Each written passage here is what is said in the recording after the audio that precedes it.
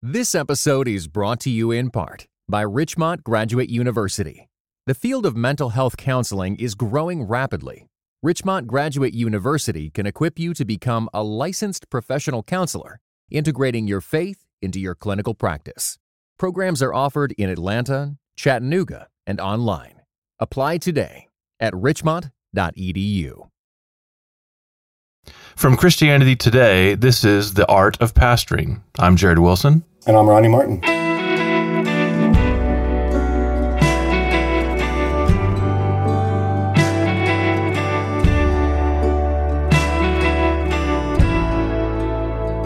Guide me, O thou great Jehovah, pilgrim through this barren land. Ronnie Martin, how are you, brother? Hey, brother. I'm doing okay. I'm hanging in there. It's Easter week. The cliche of Easter week is that it's like one of the busiest ministry weeks of the year. I don't know if I completely buy into that altogether. Well, you got to book the helicopter. You got to purchase all the iPods and iPads. Don't forget about the flat screens and the bicycles, which could be really harmful. Yeah, now you're a motocross guy. Have you ever thought about riding a motorcycle up onto the stage or the platform before you preach? Oh, we do it every Easter. Oh, okay. We do it every Easter, and we also drop motorcycles out of the motorcycle. Yeah, you probably need a big waiver for a maneuver absolutely. Like that. Riding really a motorcycle out of a big paper mache tomb might be the way to go. Imagine how much cooler.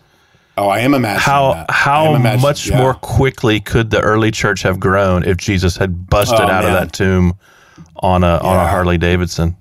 We're looking to double our attendance after the motorcycle stunt the following week, for sure. Hey, I'm excited about Easter because, and people are listening to this after Easter, so that'll be weird, but I'm excited about it because this is our first time in 5 years, I think, to gather with our church.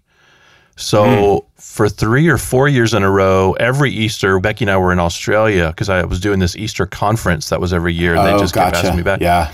And so we were always doing Easter weekend in Tasmania. And then last year that canceled. And so we were going to be home, and then, but of course, our church didn't gather because of COVID, which was brand new then. Yeah. So this is the first time in like 5-6 years that we're able to gather with our local church. So I'm You're really actually excited. being a legitimate member of your church and gathering with them on Easter. That's fantastic. Yeah. Well, and even one of our daughters is still at home to do Easter with our family, with our daughter. So to have Easter dinner after church and all that. We haven't done that in a long time. Absolutely. As well. So we're pretty excited about it.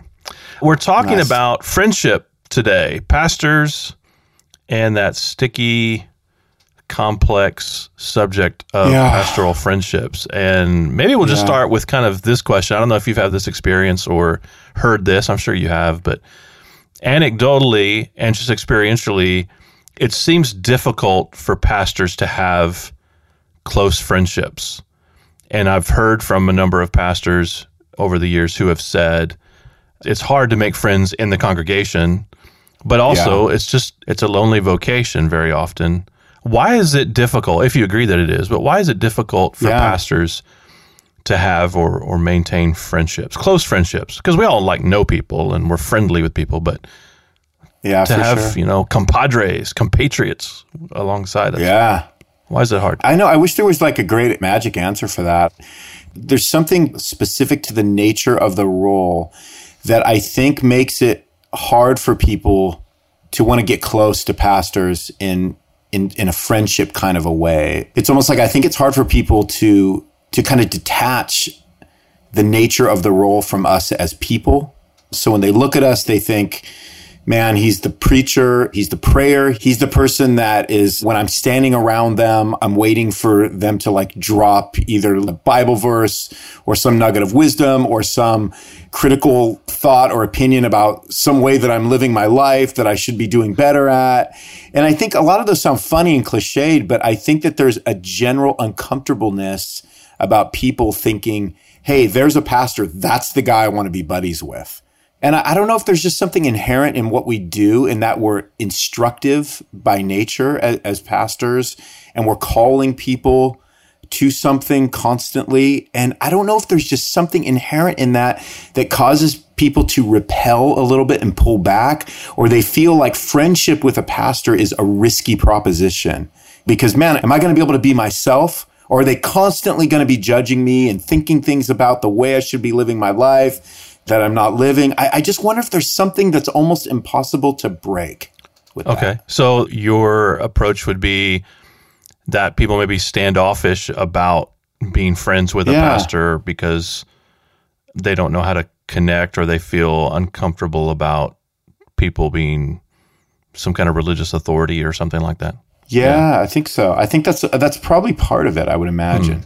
See, in my experience, I've had a few who wanted to be friends with me because I was the pastor. I think there's that too. Yeah. Right, absolutely. And that rarely works out because it wasn't someone who was interested in me per se, or who cared about me, but they saw some kind of benefit to themselves or got some kind of validation themselves out of being close to the pastor. Yeah, and I think those are people that are looking, so they come into a church and they see an organization and they see the pastor as sort of the CEO or the most important, the VIP, the most important person. And for them, that's a mindset, right? Like, I want to get with the guy that's in charge here, the guy that everybody's looking at the most and hearing from the most.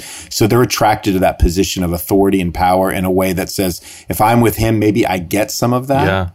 I get to reap the benefits of that. Yeah, they see it maybe as a position of influence of some kind. Yes, that's a better word. Yeah, for sure. Or you're right. Or they see it as somehow advantageous to them spiritually or something like that. I've had guys who had past experience or past friendships with pastors who now are trying to kind of replicate.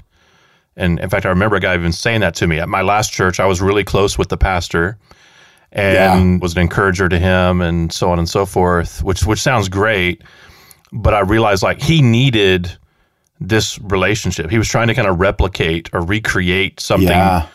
And you can't build a real friendship on that. And so consequently, I always felt like he was kind of a taker or he was a needy person. And obviously a real friend isn't someone who never needs anything from you, but it was based on, his idea of our friendship was based on some template or past experience, which now he was establishing a connection with me based on him needing something from me constantly to provide or to be for him. And it had almost something to do with me, Jared, as a person. It had to do with I was the pastor. And obviously, that wasn't a friendship that was life-giving to me or helpful to me. It was another kind of taxing sort of relationship. And it was almost kind of manipulative, even if he didn't mean it to be that way. Yeah. So my question for you, I'm curious, like, what kind of pressure did that put on you? Because you knew at that moment you were going to disappoint him, because there was already something about it that you could detect wasn't going to go to the level that he wanted it to be at. So what did that feel like when he presented that to you? Well, at first it sounded good because I didn't have a whole lot of friends locally in that particular context. Okay. At least people that were close. I was friendly with a lot of people, but I didn't have someone that I could kind of be myself with. But I was kind of excited about the prospect of it and interested in it. But over time, I realized he's more wanting to be in a relationship with the idea of me, which as you said, it could just means I'm always on the verge of disappointment or on the verge of disappointing him. And Absolutely. I have to decide, do I want to maintain this sort of idea that he has in his mind, or can I be myself? And if I can't really be myself with you and disappoint you even, then we're not really friends. To me, that's kind of a given of real friendship, is that we can actually be ourselves. Absolutely, with those people. And they love us anyway. They love us. Yeah, no, I know. And it makes me think that there's always something, and I think this is a red flag for a lot of pastors, when somebody new comes into the church and they lead off with their experience from their last church, specifically with the pastor of their last church. And I'm telling you, I feel like there's a caution in me, whether it's a good or a bad experience. Yeah. Because you just feel like, okay, well, you're coming in with a particular set of expectations instead of just coming in and just seeing what the Lord provides for you in this new context. There's something about you needing to replicate something that you experienced at your last church, and it's a different church, it's a different group of people.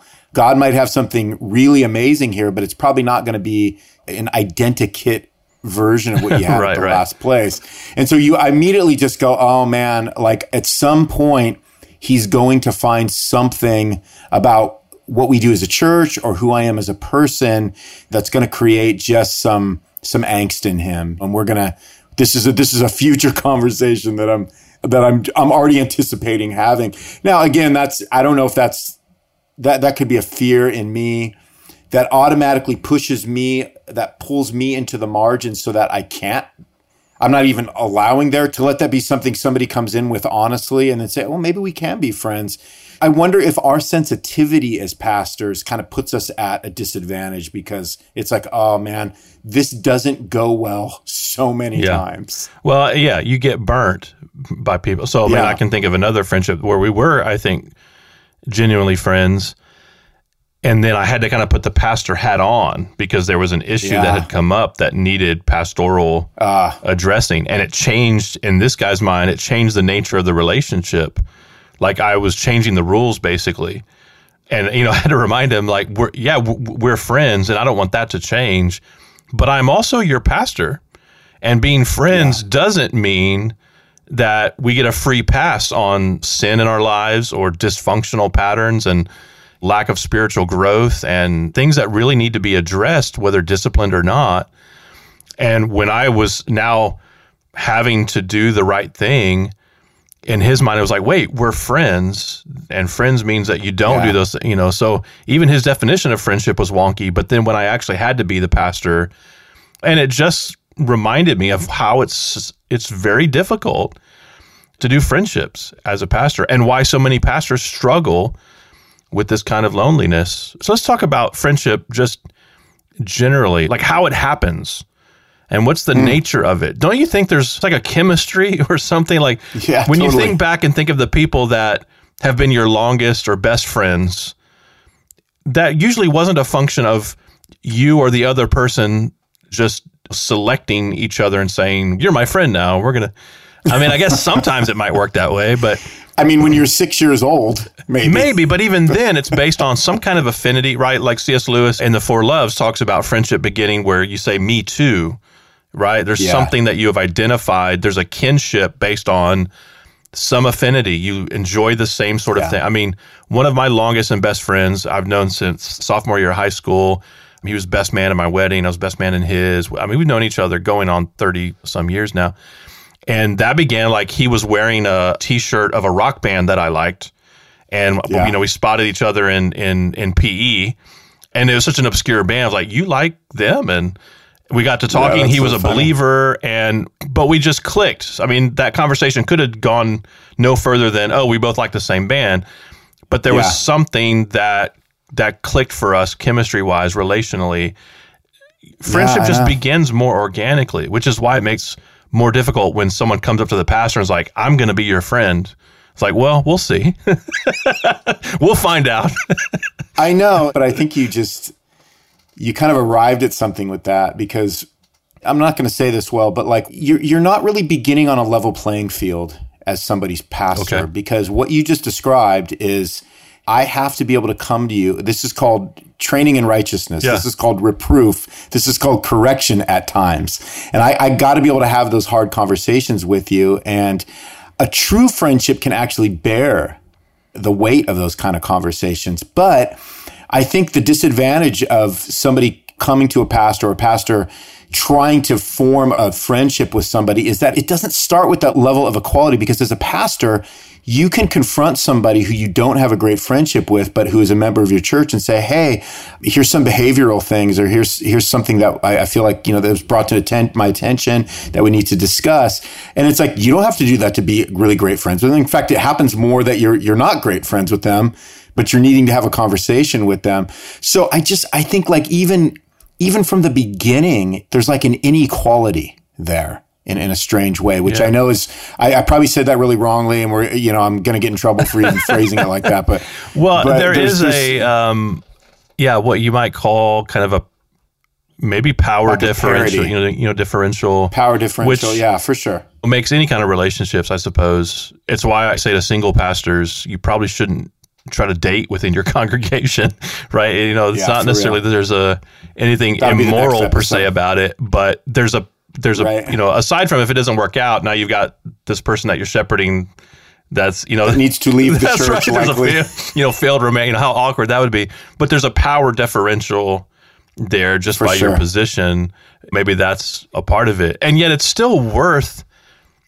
I mean, we wouldn't say, right, that pastors shouldn't be friends with anyone in their church. Is that what we're saying? I don't think so. That's probably something you heard. I heard that. I remember hearing that from a pastor who's quite a bit older than me back in the day, and he said, if I can give you one piece of advice, like really, this is the one, wow. The one piece. Yeah. He said, do not make friendships with people in your congregation. And so again, I'm younger and I'm just listening to this guy. And I remember thinking, my first thought was like, that's ridiculous. Like, so on one hand, you're saying that what we need to do as pastors is form communities within our church. How can I form a community within the church without friendship? Right. That just doesn't make any sense. And I think what he was saying, and again, he was a little more of an old school dude, but like, I think what he was saying was, hey, this has gone so wrong for me so many times. Burned. At some point, right. And so he just said, basically, I had to bow out from that. It's not worth the risk. Like the hurt is not worth the risk. And it's like, okay, I understand that, but I would say that we see more of a precedent in scripture for us knowing that we should be taking that risk. And any relationship, you're risking hurt, you're risking woundedness. Yeah. But I don't think that compels us away from it. We still push into that, right? Because it's right. Because how else do we form like authentic community with people if we're not trying to form friendships? I mean, we do our best. It goes wrong a lot, right? It doesn't go good a lot. Yeah. But it shouldn't necessitate us against it. So how does it happen then? How does a pastor maintain friendship? Let's just talk within the church. I think we can talk in a moment about those maybe outside, but what does friendship with people in your congregation actually look like? I think a big part of it, and I think that's a really great question. I think a big part of it is a pastor letting people in the door so that they get to know you. Yeah. And I think they need to see you without your collar on, so to speak, right?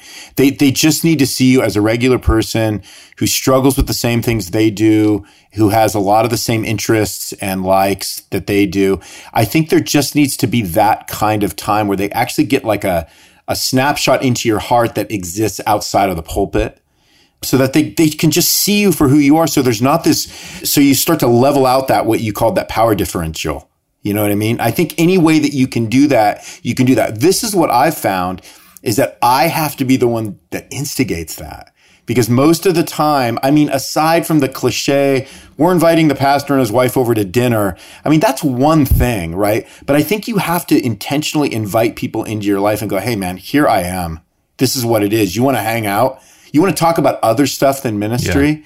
I think people have to acclimate to you in those ways so that there's something there that just begins to take away that lack of equity and form something. You know what I mean? Yeah, I always thought of it in terms of being myself. That's probably not the right phrase because it sounds like you're being fake otherwise, or you're put. Or, no, but that's good though. Yeah, but I can breathe. Somebody that I can just kind of breathe with, kind of exhale more with.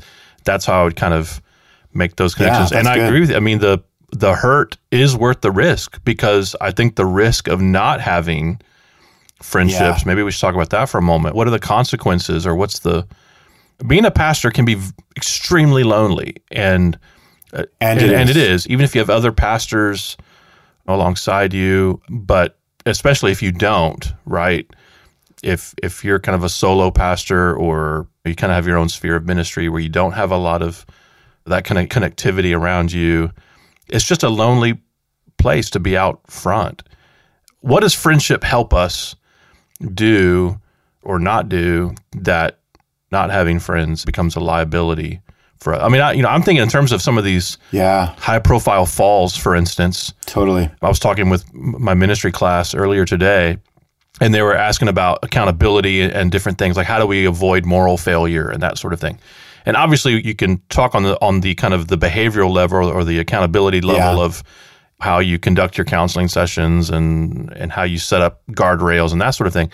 But I think sometimes peeking under the hood of some of these high-profile ministry failures, we see a neglect of their family or their marriage relationship as a huge part of that. But the other part is unhealthy ways of coping with stress, anxiety, fear of some kind, and loneliness. There's an isolation that takes place. Sure.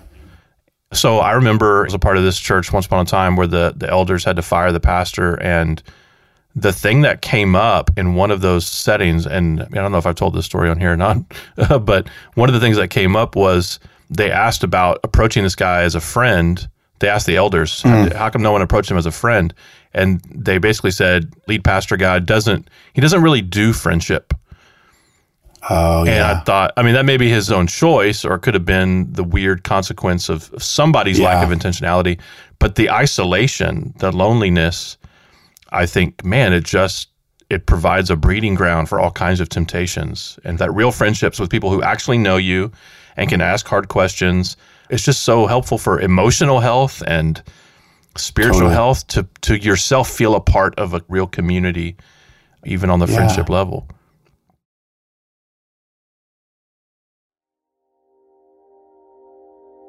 This episode is brought to you by Church Law and Tax. Church Law and Tax understands the realities of church work, helping thousands of churches stay informed and get equipped with comprehensive resources on legal, tax, financial, and risk management matters. Do you have a question on housing allowance? Need information on selecting church insurance? Looking for insights on what is or isn't unrelated business income? Or how about some guidance on how to properly receive charitable contributions? ChurchLawAndTax.com equips you for success with access to the most respected and knowledgeable attorneys, accountants, financial advisors, and risk managers guiding churches today. Get the practical information and timely coverage you need to keep your church up to date and lead your ministry with confidence. Join ChurchLawAndTax.com today.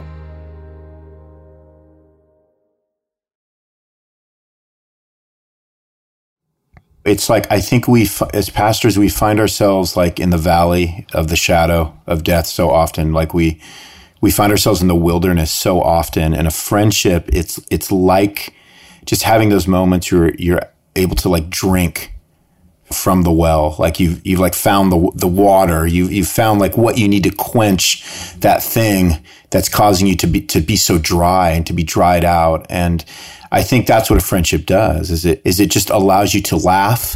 It allows you to not take yourself so seriously.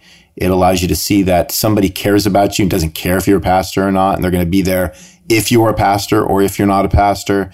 I think we need all that stuff. And I think what's so difficult is that everybody that's listening right now is experiencing what we're talking about. And if I can be vulnerable for like a minute here, I had a moment, I think it was 2 weeks ago. Man, I remember waking up and it was one of those mornings where I had a really full day and I didn't feel like doing any of it.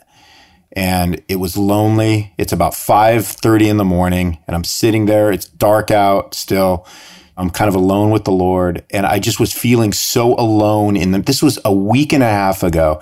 And I know people. And I had such a sense of there is nobody around right now for me. And I remember I just prayed and I said, Lord, if you could put it on somebody's heart right now to even send me an email or give me a phone call at some point today and just tell me they're thinking about me and praying for me, man, that I feel like that would help, because I don't know who I can reach out to. And I know a lot of people. I know a lot of pastors. And sometimes you just find yourself in those moments. And it's not because you don't have friends, but you find yourself in a very lonely moment where you just wish somebody would come to you rather than you going to them. Sometimes you just need that. I mean, David spoke about that in the Psalms a lot. And it was the most amazing thing, because I had this guy, this pastor who I don't talk to very often. And literally a couple hours into this, I get this text message from this guy and he said, hey man, he goes, it's been a little while. I don't know what it was, but I was thinking about you this morning. And I just wanted to reach out and see how you were doing, man. I miss you. We haven't chatted in a while. How are you doing? I was praying for you. And I went, oh my gosh. Like there was an answer to prayer. Like the Lord heard my plea. man, it was something that small. And my point is that I think we can pray, and we need to be praying that the Lord would bring people into our lives. If they're far away and they fulfill some measure of friendship, like, man, me and you were friends and we live 5 states away and we encourage each other. I'm encouraged by you. We have text threads that encourage me. They bring some lightheartedness into hard days. We do this podcast together. So like, man, you can have friends in all these different like areas of your life that sort of meet that need. But I think we have to pursue it. We have to pray for it. And that was such a moment where it's like, Lord, I don't know what to do. I just need somebody right now. And it was a text. It was just a short conversation, but it reminded me that God cares about the fact that I need friends. He cares about that. He is a friend. Jesus is our friend, but he also cares about us receiving that level of friendship that we have with him through others. And so I think that's an encouragement, right, for pastors today is like, man, pursue friendship, pursue it through prayer so that God might bring those people into your life that you can be vulnerable with and take that risk. Help me to take a risk. Man, I'm kind of beat up. The friends thing hasn't gone well for me. Lord, don't let me shut off to that, right? That's good. We're not made to carry the burden alone. Yeah. Absolutely. Thinking about sort of co-laborers in ministry. So related to, you mentioned hearing from a guy who said, don't make friends with people in your congregation. Yeah. I've heard people say, don't become friends with the people you're doing ministry with. So fellow staff members or other ministry leaders that you're working alongside, don't become friends with them, mainly because it's harder to fire a friend. I remember this guy specifically saying that. It's harder to fire a friend. What do you think about that kind of wisdom? I think it's ridiculous. I understand because it's the same, because it is difficult. And I don't know about you, but I've had to fire a friend before. Yeah. But it didn't occur to me like, I should never be friends with the people I'm doing ministry with because like I should have never been friends with them. That's right. I mean, I've done ministry with friends, and I've been in ministry where I didn't have friends or felt like I didn't. Oh man. And I much prefer being in the trenches with people that I enjoy being with and know on a deeper level than simply that we're coworkers. Isn't that far preferable? I mean, isn't that the dream actually, that we get to do ministry with our friends? Yeah, I mean, 100%. I mean, I know you're taking a risk, but I mean, if you get to a place with a person, like in a ministry context, where you have to let them go for whatever reason, whether it's a moral failure or job performance, I mean, whether you have a friendship with them or not, why do we think that it's going to make it any easier or harder to sort of confront that situation anyway, right? Well, I guess because the idea is you're not just letting somebody go, you may be losing. If they're also a friend, you may be losing the friendship. And that's hard, and that's harder than simply just losing a coworker or losing. Yeah, and that's getting into pragmatics because, in a ministry context, if you're firing somebody, they're probably going to move away and they're so we're getting into some of those details, right? But to your point though, I can't imagine just trying to keep myself at a distance from people I'm working with in order to mitigate some of the potentiality of like, I'm losing a friend, or how bad is that going to be when we have to have some confrontation? I do think it's super tricky though. Yeah. So it's a weird thing if you're the lead guy, let's just say, for example, you're a lead pastor and you have a couple people that are working with you, whether they're on staff or they're deacons or something of that nature. I mean, I do think that gets tricky because it's like, hey, so I just generally I kind of operate out of more of a friend than an authoritarian kind of level. I just do that because I like kind of buddying up with people a little bit, but I also know that there comes times where you got to go, okay, that thing I just told you, you sort of have to do that, right? Because that's kind of what we're doing here. And I think, I don't know if the friendship, here's an honest question. I don't know if having a friendship with somebody makes that harder or it makes it just more, oh yeah, for sure. Yeah, I'll go do that. I get it. You're the boss. There is some trickiness with that, right? How do we navigate that? That's tricky. Yeah. But sometimes the conversations are easier to have if you're actually friends with somebody, and you discover if you're actually friends with somebody through those issues. That's true, right? That's true. Yeah, I've learned that people I thought were friends were not through things like that, where kind of the illusion is now being dispelled because of the way things have to work. But I think you're right. I mean, are we running a business? Are we building a business, or are we shepherding a flock, or are we leading a family, right? So if you think of the church primarily as some kind of religious enterprise that you're building or some kind of project that you're building, it probably doesn't make sense to be friends with people that you're working with. But if you're trying to lead a family and you're trying to shepherd a flock, it makes all the sense in the world that you're trying to model for the church what community looks like, what brotherhood and family looks like.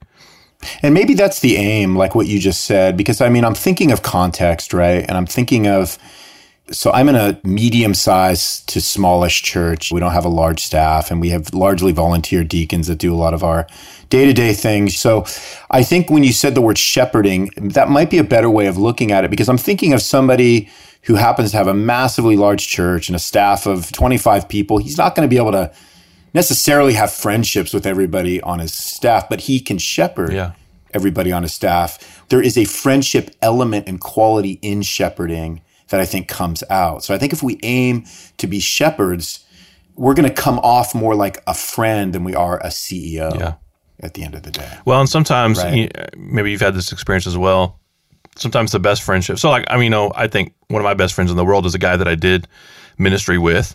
Neither one of us were paid. I was the lead guy, but I wasn't taking a salary. So there wasn't any kind of like, there just wasn't that kind of infrastructure in place. But we did ministry side by side, and I would not have had it any differently.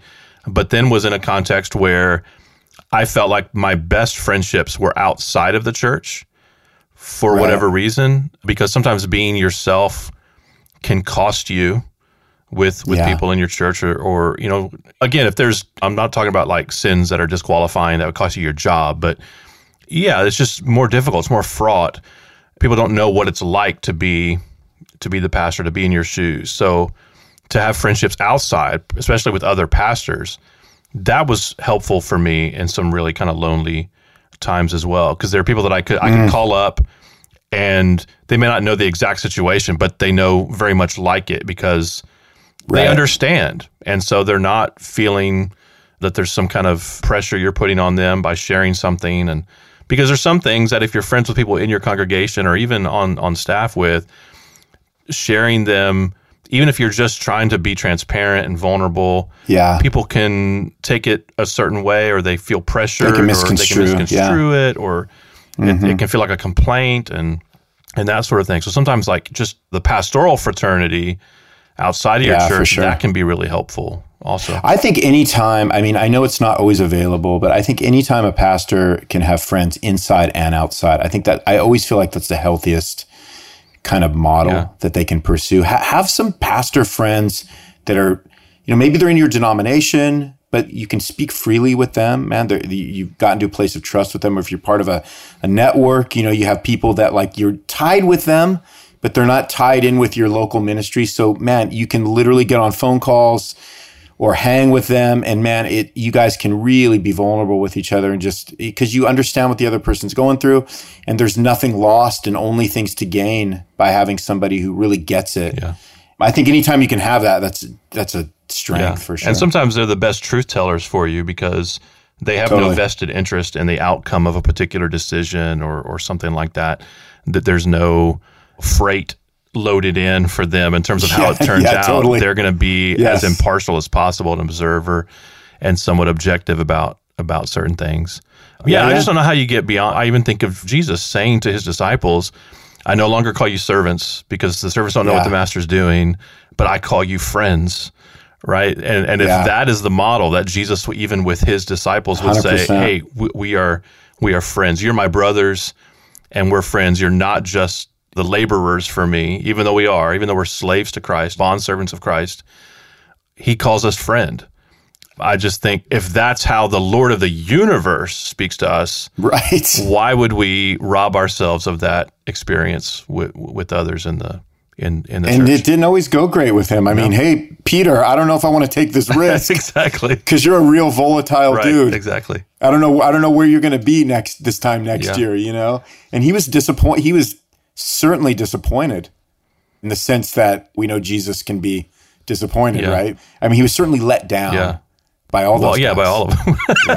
It was definitely there was a power differential in that just slightly. In that friendship. Just But they saw him at his worst moments, not sinful, of course, but at his sorrowful, at his tired, they saw those things. He let them in. He didn't keep a kind of holy distance. And so I think he let them see the human side of him. So I mean, even if the Lord needed that, or if the Lord chose to engage on that level, certainly I think it speaks to our need for it and desire for it as well. I'm thankful you're my friend. I'm thankful we're friends. Amen. Yeah. Yeah, likewise, man. We can engage on another epic text thread when this is all over. As we all always the things do. we should have said or we just get our wives. Our wives are so encouraging about this pod that I think we just kind of feed off of their encouragement. So that's another thing to say to our listeners is you don't have to just be a pastor to enjoy the pod. That's right. That's right.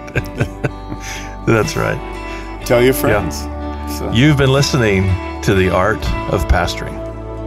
Open now the crystal fountain whence the healing waters flow. Let the fiery cloudy pillar lead me on my journey through. If you're liking the show, please take a minute and give us a rating and review in iTunes. It helps other people find us. You can find Ronnie and me on Twitter at Ronnie J. Martin and at Jared C. Wilson. Feel free to hit us up with questions and potential topics for the show. We'd love to hear from you. The Art of Pastoring is a production of Christianity Today. It's produced by Mike Cosper, editing by Mike Cosper and Aaron Leslie, mixing by Aaron Leslie. Our theme song is Guide Me, O Thou Great Jehovah by Jeremy Casella.